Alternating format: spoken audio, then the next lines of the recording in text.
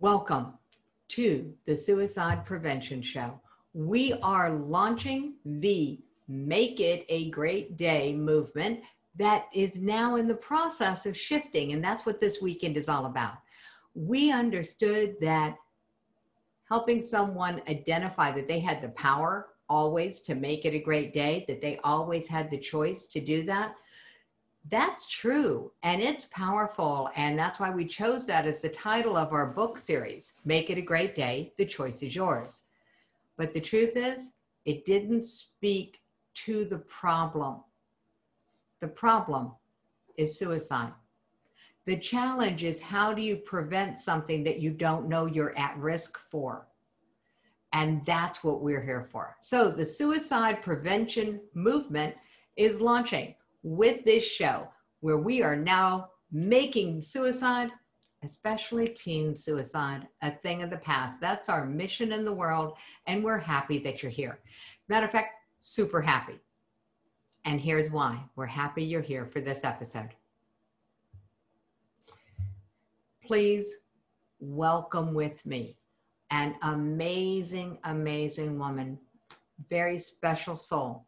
And she's going to speak about a topic that's near and dear to my heart. We're going to deep dive into how stress gets an unfair advantage.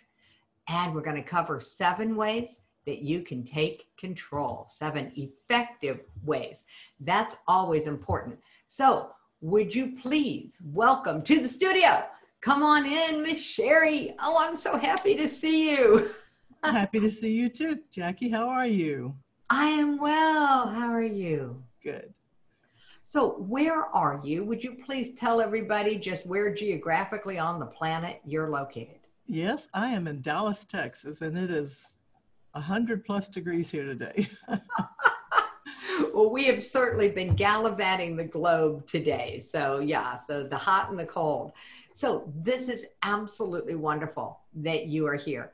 And I have been remiss. So pause for just 1 second, because, so thank you. I was like, oh no, I forgot. So now that we've taken care of that, and for those who weren't around, I had not completed acknowledging a contestant on our last contest. So we do those on the breaks of the show. Why? Because we like to give things away. So speaking of giving things away, Sherry, this concept of there being 7 effective ways to take control, what a great gift. Oh my goodness. So let's take them there.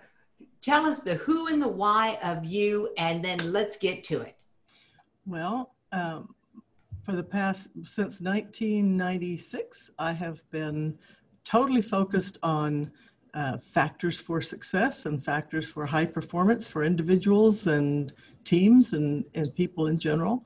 And what I have found over the years is that one of the primary reasons that people underperform is the stress response. And they don't, it's also why people get derailed and their whole lives get derailed as a result of approaching stress wrong or noticing the wrong things and not understanding what the source of it is. So when we understand the source and we address the problem at the source, then everything changes. So, you know, my whole focus is, let's find the core issue, let's find the source of the problem and eliminate the source so the problem goes away. Well, there we go. Okay. So eliminating the source of the problem. So let's just define the problem for everybody. What's the problem? Well, What's so bad about stress? The problems are myriad. I have a slideshow that I would love to share that would explain it in very detailed fashion and give you the 7. Well, there's good and there's bad about a slideshow. Okay. One is that on a podcast, nobody's going to be able to see your slides. Okay. So, you know, if it's all visual, then I'm going to say that we need to be able to talk through them. Oh, we'll talk through them for sure. No, cool. I just want to be mindful that it's not all visual in my world. And so I know people listen to these and take them in their pockets with them. So right. For those who, and I can also make these slides available if you'd like to have them available through your That would be an awesome gift, Yeah, Sherry. yeah, Thank we you. could make the slides all available so that people could then see what we're talking about. There we go. Great idea. So, Do you want me to share my screen with you? yeah, that's going to be the best way to get it done. All right.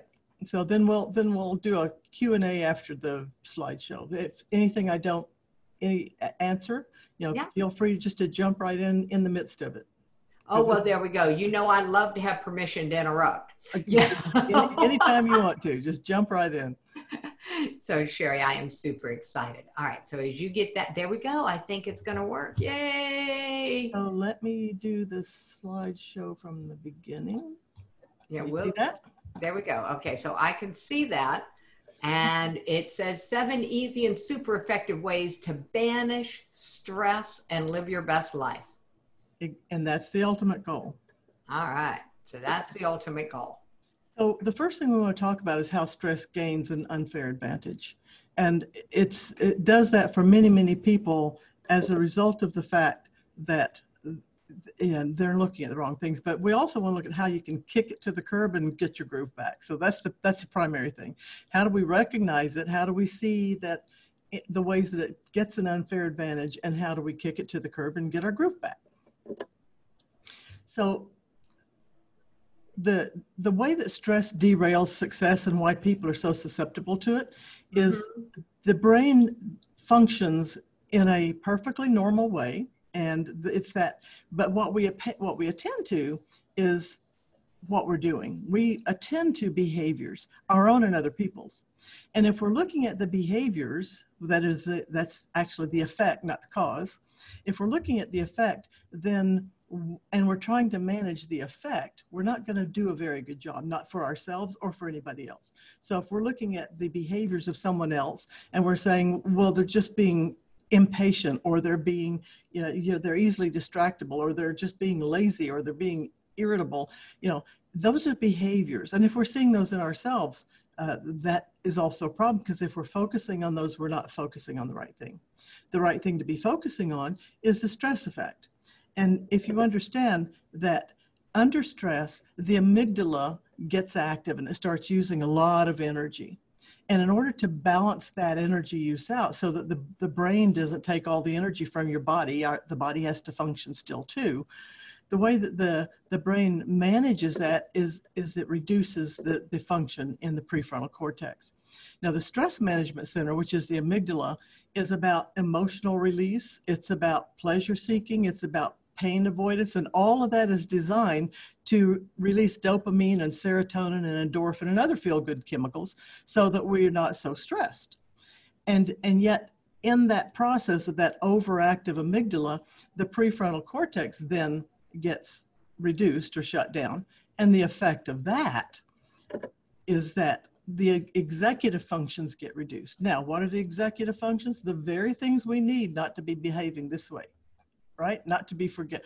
So it's clear thinking, it's decision making, it's planning, it's strategizing, all of the things that we need to not behave this way. So is it any wonder that with the amygdala being overactive and the emotional fuse short, and our clear thinking and decision making and planning and strategizing reduced, those functions reduced, that we would be seeing the behaviors that look like anger and irritability and impatience and poor time management and forgetfulness and fatigue and all of those things that show up that we beat ourselves up over, and we start trying to manage in other people too.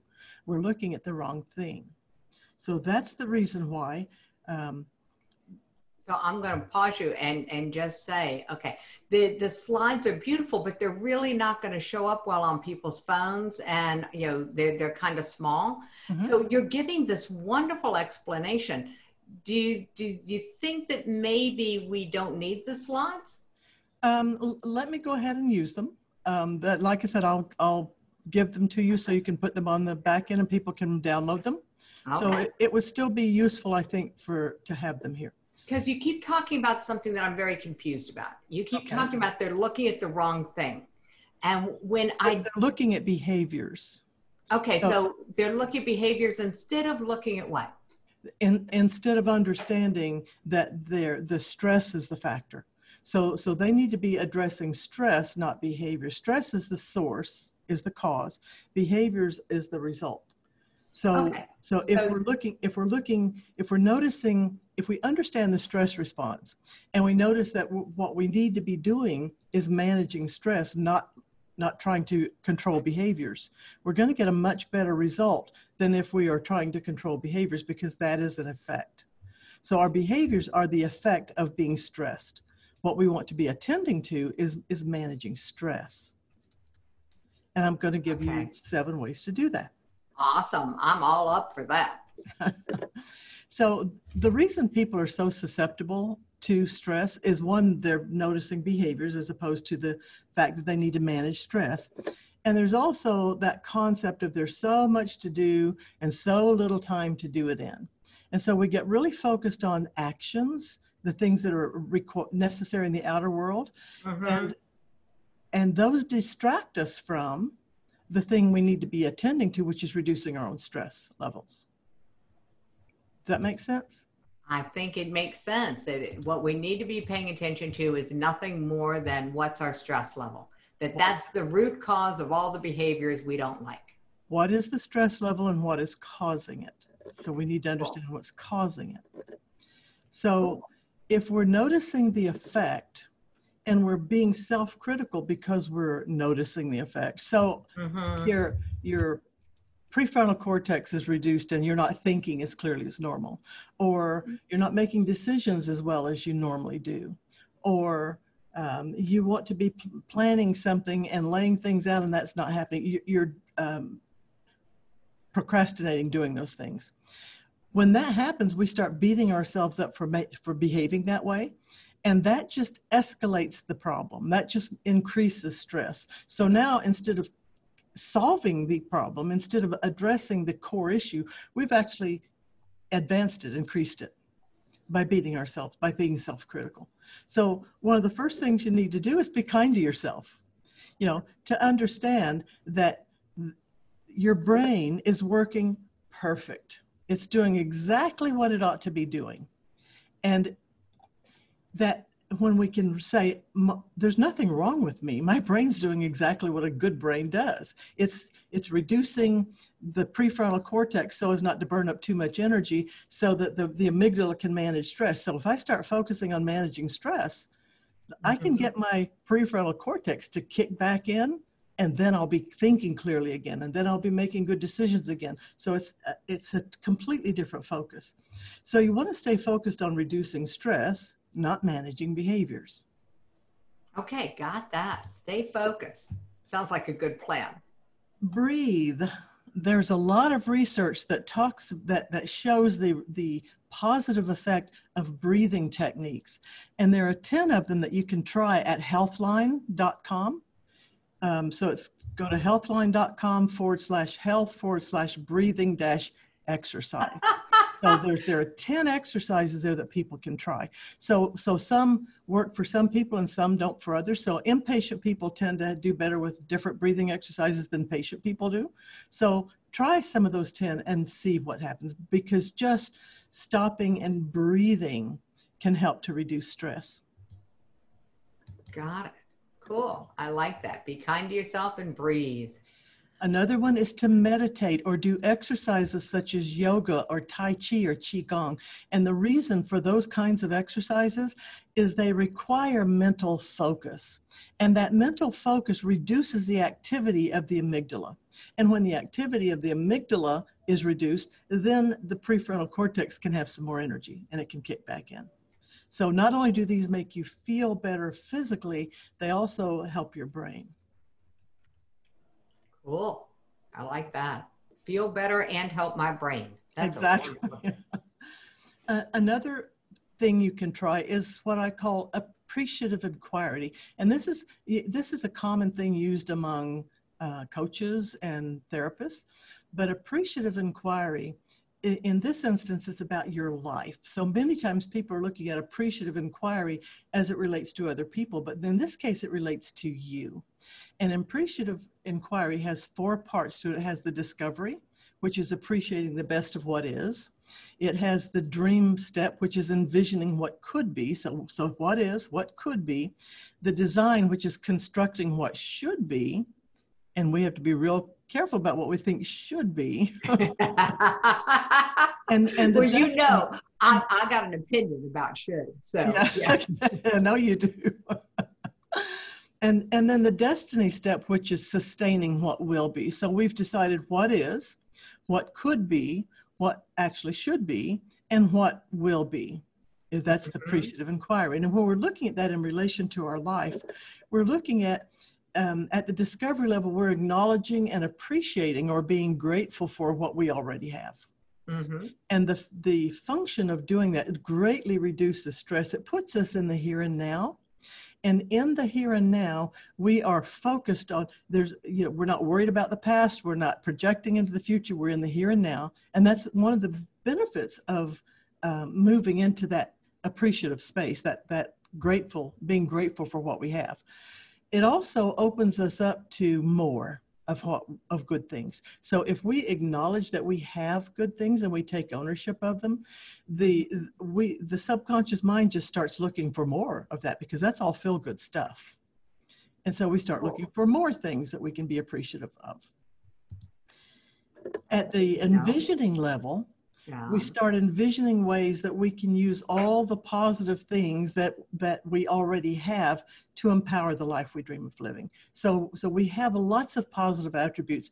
It's easy for people to get focused on what's missing, the negatives, and to ignore the positives. But if you purposefully start looking at all your positive attributes, when I do assertiveness training courses, I ask people to name 3 things that makes them special or unique, and they have a very hard time doing that. And if I ask them then, if I'd ask you to name 3 things that you don't like about yourself, how hard would that be? And they go, oh, that would be easy. But we need to change that. We need to become aware of what we have about ourselves to be appreciative of. At the design constructing level, design your life so it aligns with your core values. And in order to do that, we have to know what our core values are. So first, discover what it matters to you. So, and align your life with what matters. That's your core values matter to you. And when we can do that, when we're more aligned with our core values and we're more aligned with what matters to us in life, then we can fulfill our dreams more quickly. That sounds like a good plan. All right. And at the sustaining level, you want to develop skills and talents that support and sustain the life you want to be living.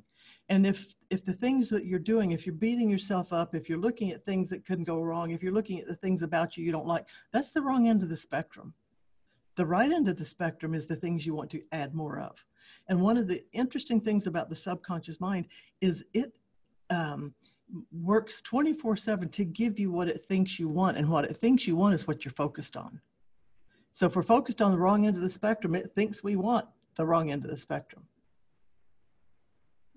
Well, that makes sense, because that's the way that I describe it when it comes to how we end up with a subconscious plan around suicide, is that whatever we focus on, our subconscious mind believes that that's what we want.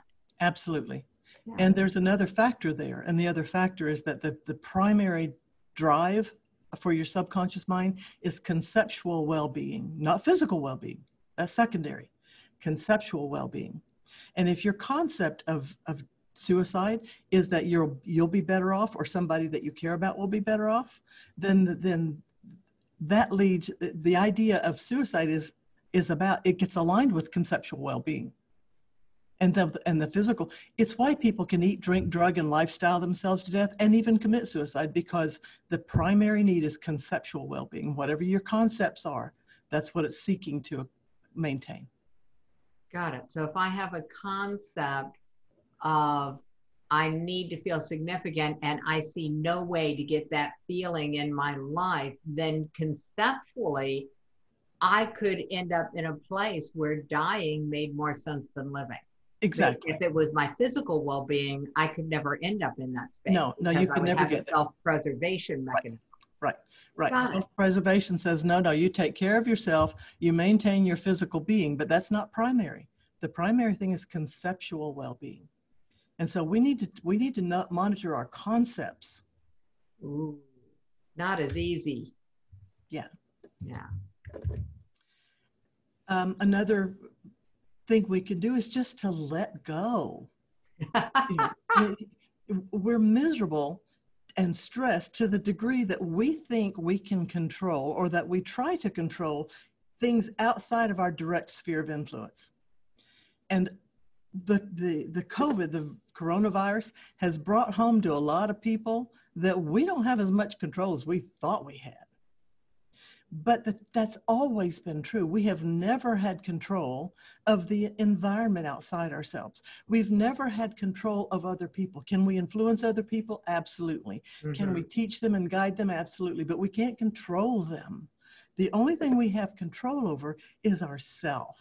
So we can absolutely control our moods. We can absolutely control what we think about and what we decide on. We can control that to the degree that we control stress.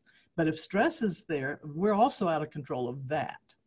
So that's why it's so important to manage stress. It's so important to understand, okay, I'm feeling stressed. Now what do I do about it? How do I reduce it so I get back in control? But we cannot control other people. We cannot control the environment. We've never been able to. It's just now it's pretty clear. And again, to the degree that you think you can control those things, you're going to be unhappy. You're going to be stressed. All right. And, I'm going to flip that, because I just realized that, what you're saying is absolutely solid. To the degree that we think we can control all of these things that are outside of ourselves, we're going to be miserable. And to the degree that we don't believe and buy into the fact that we can control ourselves, that we can influence our stress level, the degree that we don't believe that is also an indicator of how unhappy we're going to be in life. Absolutely. You're absolutely right. And that's a really good flip to that concept. Absolutely. Both sides of that coin makes that absolutely true. Yeah. So, beautiful. I like that. We do have control of ourselves if we get in that space. If we start doing these behaviors, that will reduce stress to the point. And again, understanding the goal is to kick your cognitive functions back in gear, right? So that we're making good decisions, so that we're thinking clearly, so that we're doing the things that help us navigate life effectively. Mm-hmm. Absolutely. Oh, this is lovely. Thank you. The sixth one is to turn your critic into an ally. We're all aware of that negative voice that says, you can't do that. Who do you think you are? Don't you dare venture out and try something new. Stay here, stay safe. We're all aware of that. We're all aware of that part of us that beats us up when we do something that seems stupid, right? But contrary to popular opinion, your critic is not the enemy. It is not your enemy. What the critic actually is the protector, your guardian, gone too far. So the guardian, we all have a guardian and we all have a champion. The guardian avoids pain and the champion seeks pleasure. And so the guardian, where you have the champion side of you saying, oh, go out there, you can do anything. You're like a superhero, right? That's the champion. The guardian is going, no, you aren't. Don't you do that. You'll get hurt. And when we don't pay attention to the guardian, when we don't embrace it as a guardian, then it becomes a critic. It gets big and it gets mean because it thinks we have to have big and mean to pay attention. So if we start listening to that voice and we start talking to what's the critic, and what do you want me to understand? What do you need me to see or feel or understand here? What are you trying to accomplish for me? You'll be amazed at how quickly you'll get an answer to some of those questions, and your former critic becomes what it's meant to be, which is your guardian, your protector. Oh, there we go. Okay, so it's the same part of our brain, just performing a different function. It's again concepts. It's that subconscious conceptual well-being thing. And if the concept of well-being is that you need to be protected because that story got created when you were 4 years old and it hasn't been updated, your protector is still trying to protect the 4-year-old. It doesn't understand that you're an adult now and you have better skills. So when you get connected to it and you update the information that it has, then the relationship to it often changes, and changes quickly. Cool. I like quick change. Yeah, me too. I tell people I'm a brief therapist, and the briefer the better. If I can get you somewhere in an hour, I am not taking days, weeks, or months to do it. There we go. We like to get there fast in my world too. Yes, absolutely. So the 7th one, if all of those things don't work, there is a method that I developed ages ago. I've used it on thousands of people. It's called rapidly accelerated mind patterning. It goes straight to the subconscious mind and eliminates those old stories. So if you want to learn more about that, you can go to banishblocks.com and read more about it. So that's the 3rd thing. So if great website. That's a great website. I just want to highlight this. The URL for getting more information about how to get to straight to the subconscious mind is Banish Blocks, BANISH BLOCKS.com. So that's just a lovely, clear URL, and I appreciate that so much. And there's a lot of information there about how the subconscious mind works and why things go awry and how you can change that. Cool. So if the other 6 that we've just presented still leave you feeling stressed or unsure or lost or whatever is stressful to you, go there and check that out. So how does stress actually enhance us? Stress is beneficial at times at a certain degree level. So if we look at stress between 0 and 29%, that's considered low stress. And as stress is low, so too is motivation. Oh.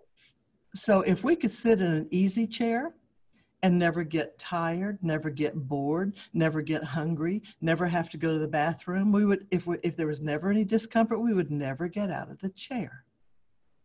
No, there we go. And so as discomfort increases, then stress increases with it. And so stress and motivation between 30 and 70% are actually beneficial.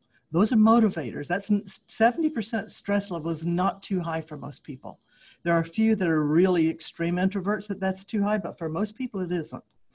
The kicker though is if stress continues to go up beyond 70%, at that point motivation drops off, and the reason it drops off is because now stress is too high, and our cognitive functions have now shut down, and we're just running on emotion. And we're trying to manage that.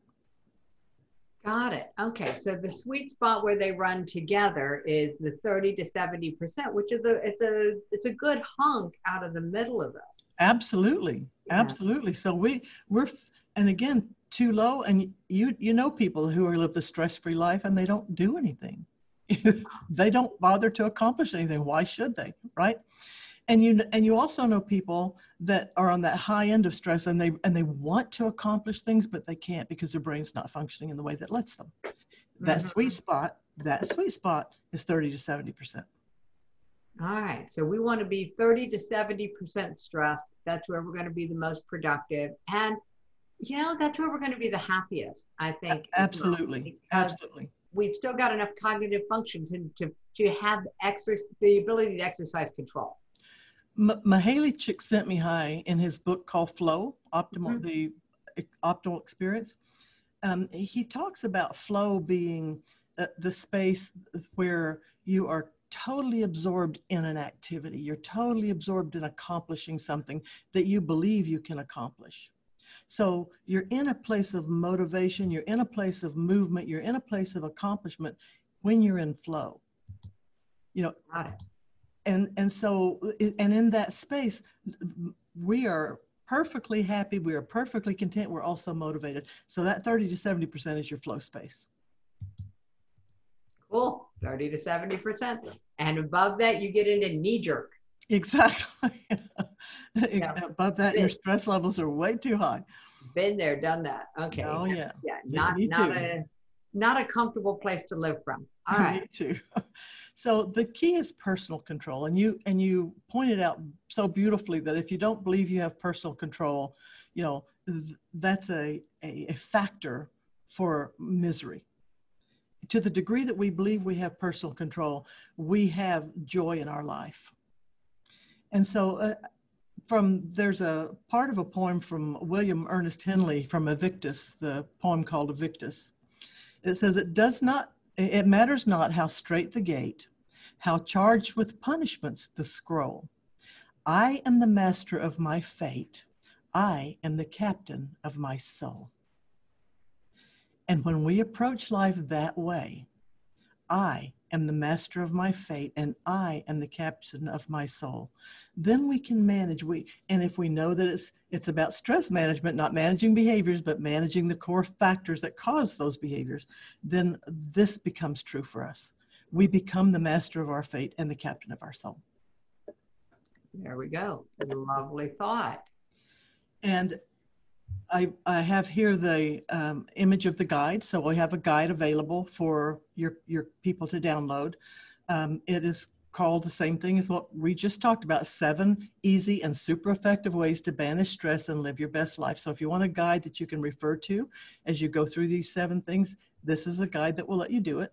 And you can find it at quantumleapsystems.com/bestlife. All right, so that'll be in the chat box, and it is a little complicated for someone listening, and I know that, so I will read it out again nice and slow. All right. It is Quantum, QUANTUM, LEAP, LEAP, Systems, SESTEMS. It's SYS, Jackie. SYS. What did I say? Oh my goodness. Systems, SYSTEMS.com, and then /Best Life. And so popping that into the chat for everyone. And what a wonderful gift. Sherry, thank you. That looks like a great tool. And I know that it will help a lot of people on this journey.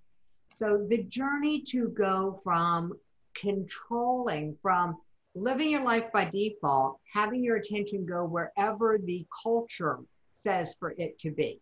Yeah, so we have a very natural negative bias of the brain, and we have a negatively focused culture as far as our media goes. So to have choice, that we don't get hijacked by that, is such a great gift to everyone, because too much time in there can really have a negative impact on our sense of control. Yes. Yeah. Well, yeah, and like you said, to the degree that you feel like you're out of control of your own outcomes, you're miserable. And our goal is to reduce misery, reduce stress, increase joy, because when we're in that space, that's what life is about, right? Got it. Okay. So we will be updating just so I had a question. I had somebody with a challenge with a link. And so I just want to make it clear that we will update all links and you will get them. And so we'll go there and we'll get that fixed. If anybody has a challenge, don't worry, we're on it. So I'll make sure it works. Yeah, definitely. I know. The background is a lot of fun things that go on in a live show. So the good news is not our first rodeo. We will make sure that you guys get what you need, and that's the joy of being here. So Sherry, now that we've managed the stress of Katie, who Katie does all my tech support on this show. And so when something doesn't work, she tends to take it personally. And I wonder what we could do. It's good for her that she takes it personally and responsible. Absolutely. But even when it's something outside of our control, how often do we take things personally that have crossed that line that you've been talking about between what's not ours to control and what is? We frequently do, because again, that concept and our values, our core values. So if a core value is that I should get things right, if that's a belief, then we're always striving to get things right. And when things aren't going right, we feel stressed. So that's one of those beliefs you take out and you examine, you go, well, do I really need to always get things right? And if things go wrong, what's the benefit of wanting things to go right? Well, the benefit is it gives you an edge. It prevents you from getting sloppy, and and it helps you to deliver to your clients what you promise you'll deliver. It helps you deliver to life what you promise to deliver. So wanting to get things right is a good thing as long as it doesn't run the show. Aha, there we go. I like that. Wanting to get things right is a good thing as long as it doesn't run the show. Right. And as you pointed out, stress is a good thing as long as it's not running the show. Exactly. Exactly. All right. So having lived my life in the stress mess most of my life, I ended up coming into the world as a stress management consultant because I had the epitome of stress. Even without the part of my story that led to the creation of this show and the suicide prevention movement, the reality is, hey, any parent out there, I had 3 daughters all in high school at the same time. Wow. Do I need to say anything else? I mean, the high school is still standing, and my daughters are all still here, and we are all on speaking terms now. But when we talk about stress and this confusion around what's mine to control and what's not mine to control, the illusion that we have control, I mean, that was a very painful period of time in my life, trying to sort out what was mine to control and what wasn't. And so, all joking aside, because any parent who's nurtured children of any gender through junior high and high school years gets stressed. Mm-hmm. Yeah, just it goes with the territory.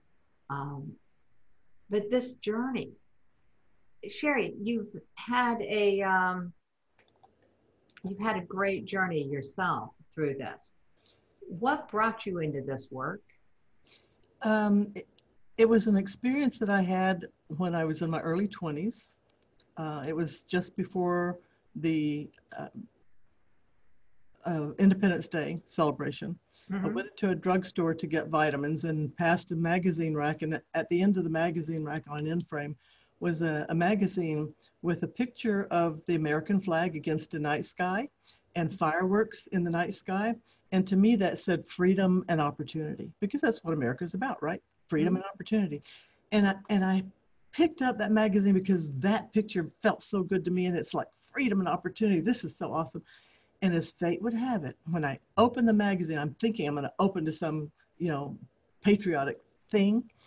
As fate would have it, what I opened to was a Henry David Thoreau quote.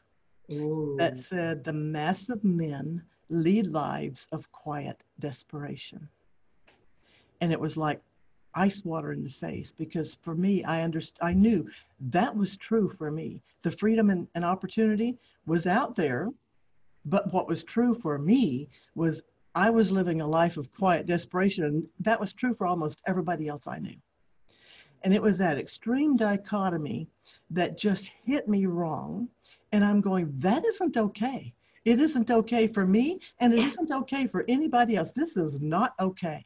And if this is a fact, if this is a cause, and if there's a cause, there's a cure, and I intend to find the cure. And that's what set me on the path I've been on ever since. Oh, there we go. A mission-driven life. Mm-hmm. I honestly believe that a mission-driven life is the cure for the ills of the world. That if you have something that you want to shift that is so big that you can't do it alone, that's where life gets to be more fun. And more fun is what we're looking for in life. Why? Because the more fun you're having, the more distance there is between you and the ledge. Right. And that's all that this show is about. It's just about how do we get you a bigger buffer? How do we get you to where you are so much of a positive power plant, a power plant of positivity, that everyone you impact automatically gets a bigger buffer. That's the goal. So, and you know what you just mentioned is a really important part of that, for people to have a mission-driven life. Mm-hmm. And that mission can be raising wonderful children. I mean, that it could be that. It absolutely could. I mean, Emerson said he had a list of things that equal success, and one of them was, having a garden plot, or raising a child. And he had this whole list, and they were all everyday things that anybody could accomplish if they chose to. Mm-hmm. And we all do, but what we don't do well is recognize that they really are accomplishments. Mm-hmm. They really are. The sense that you change the world when you smile, and you change the world double and triple if you smile at someone else. Yeah. It's an accomplishment. What you're saying now just reminds me of the starfish story. The starfish where the little child's walking along, throwing starfish back into the water, and some guy comes along and says, you can't save them all, you can't make a difference doing that. You're one person, you cannot make a difference. So she picks up a starfish and throws it in the ocean and made a difference to that one. Yep. There we go. The starfish story ranks up there with, if you're an inspirational speaker in the making and you intend to take the stage, I highly recommend you do not ever tell the starfish story, the eagles and the turkey story. I mean, these are time-honored stories that no longer play well on the stage. No, they don't play well on the stage, but like I said, what you were just saying about a garden, understanding that growing a garden has value. It has value to your family. It has value to you. It has value to understand that those little things that we take for granted, and the odd thing is, the easier it is for us to do, the easier it comes, the less value we give it. I train coaches, and I see it all the time in coaches. They don't value what comes easy to them. It's the same with messengers. It's the same with practitioners. It's the same with anyone who has a gift. Yeah. Because it comes easy, there's this part of the brain that projects it onto everyone else and says, well, it must be easy for everyone else too. Exactly. It can't have value because it's easy. And part of that is there was a work ethic that tied money with hard work. Instead of, wouldn't it be wonderful if somewhere along the line we'd gotten the message and connected money to fun? Yes. When you can shift that connection in your brain and break that habit of thinking that money and hard work go together, your abundance factor goes up. I mean, this is what I took out of the book Flow. It was like, wait a minute, let's just rewrite let's unhook what doesn't work and hook it to something else. Right.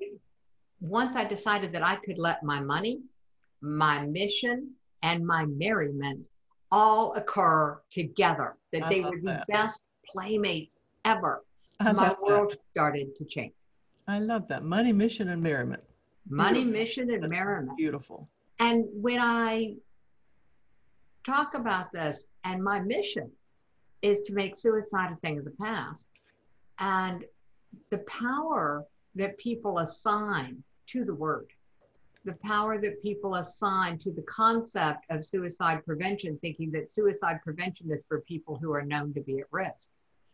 And I'm like, no, that's intervention. If they're known to be at risk, they need intervention. Yeah. And I didn't realize that this was going to be such a painful place for me until just this past week, when a gentleman who's been struggling, and he says the fight to prevent suicide in his life is just that. And he feels very bloodied and bruised. And so that's where I had to get really, really clear about my language.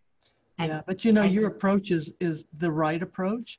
And while there are people who look at the merriment part and go, how can you tie merriment or fun to suicide? Well, because if people are wallowing in the sadness, if they're looking at the wrong end of the spectrum, that's what they're going to get more of. And you're saying let's lighten these things up and get you into a light, happy space, and you're never even going to think about suicide if you're in that light, happy space. I finally wrote an article about it and posted it on LinkedIn just yesterday, I believe it was.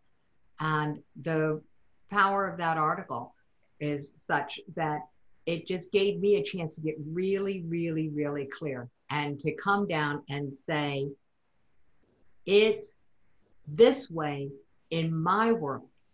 And it's okay if it's not this way in your world. Yeah. And when we can honor the fact that in your world, it looks really dark and it looks really painful and it looks like it's a fight and it's going to be a fight. And that's your perspective and that's what you're living. And as long as you are okay with that being the decision you make, I'm good. I am not here to convince you of anything. And it's not mine. It's not my belief system. My belief system, based on over 30 years in this stress management world and as a transformative mediator, and I mean, I got more I'm totally certifiable. I am certified in a bunch of different things. Yeah. And my perspective is that why not?